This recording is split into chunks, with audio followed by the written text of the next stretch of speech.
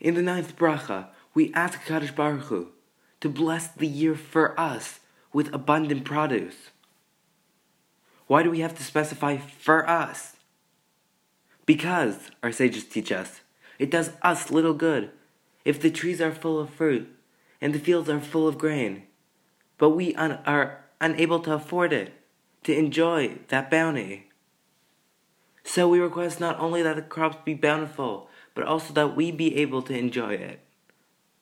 In short, this is a prayer for Parnasa, the ability to earn a livelihood. The Mishnah teaches us a statement of Rebbe Meir. Says the Tana Rebbe Meir, a person should always teach his son a clean and easy trade and pray for success to the one whom wealth and poverty belong, as ultimately there is no trade that does not include both poverty and wealth, since a person can become rich from any profession. Poverty does not come from a particular trade, nor does wealth come from a particular trade, but rather, all is in accordance with one's merits. Therefore, a person should choose a clean and easy trade and pray to God for success. As Jews, we believe that our hishtadlus, the effort we put in, does not necessarily relate to the outcome. Any profession, no matter what conventional wisdom might say about its prospects, can generate prosperity. The work may be our duty. We must put in the effort, but it's not the actual source of success. In fact, there's a Gemara that states that economic status is decided before birth, and the specific details for this year were set last Rosh Hashanah. Through self-analysis, we must try to understand how much effort is appropriate for our unique situation. We must realize that overtly intensive involvement in worldly pursuits can badly distract us from Torah life. On the other hand, we also know that if we minimize effort, relying wholeheartedly on God to meet our needs, we might not yet be spiritually ready to face the disappointment of unmet expectations. The trick is to find the proper balance. The Maharsha explains that by earning our own way during our lifetime, a person can ensure that his or her reward in the next world won't have been prematurely spent miraculously supporting him or her in this world. In fact, the Chavas Halavavos suggests that one of the reasons God created the world with the need for people to work was to provide precious opportunities for spiritual challenges and elevation. Kollel. What is it? And why is everybody doing it?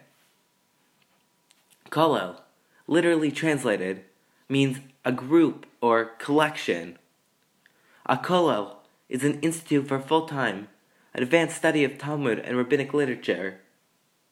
Like a yeshiva, a kollel features shiurim, Talmudic lectures, and sedarim, independent learning sessions. Unlike a yeshiva, the student body of a kollel are married men receiving a regular monthly stipend for their learning.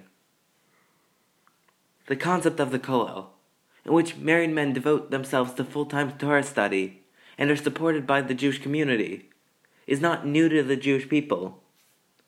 In fact, the roots of the modern-day kollel can be traced all the way back to Egypt, where our ancestors were enslaved for over 200 years. Though we say that Talmud Torah Keneged Kulam, Torah learning is juxtaposed to every other mitzvah, all of our sages, throughout the history of the Jewish people, recognized that working in a worldly profession is essential to obtaining money and providing for a family.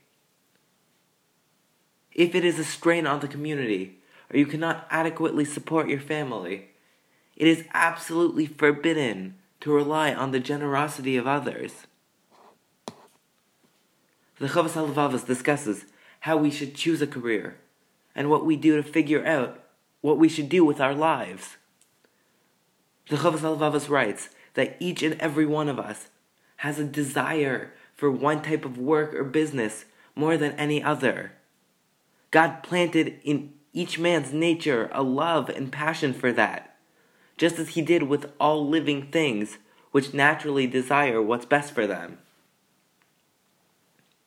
It is our job to look within ourselves, to discover our hidden talents, the abilities that were planted inside of us, to figure out how we can maximize our God-given potential, to ultimately make the world a more holy and godly place.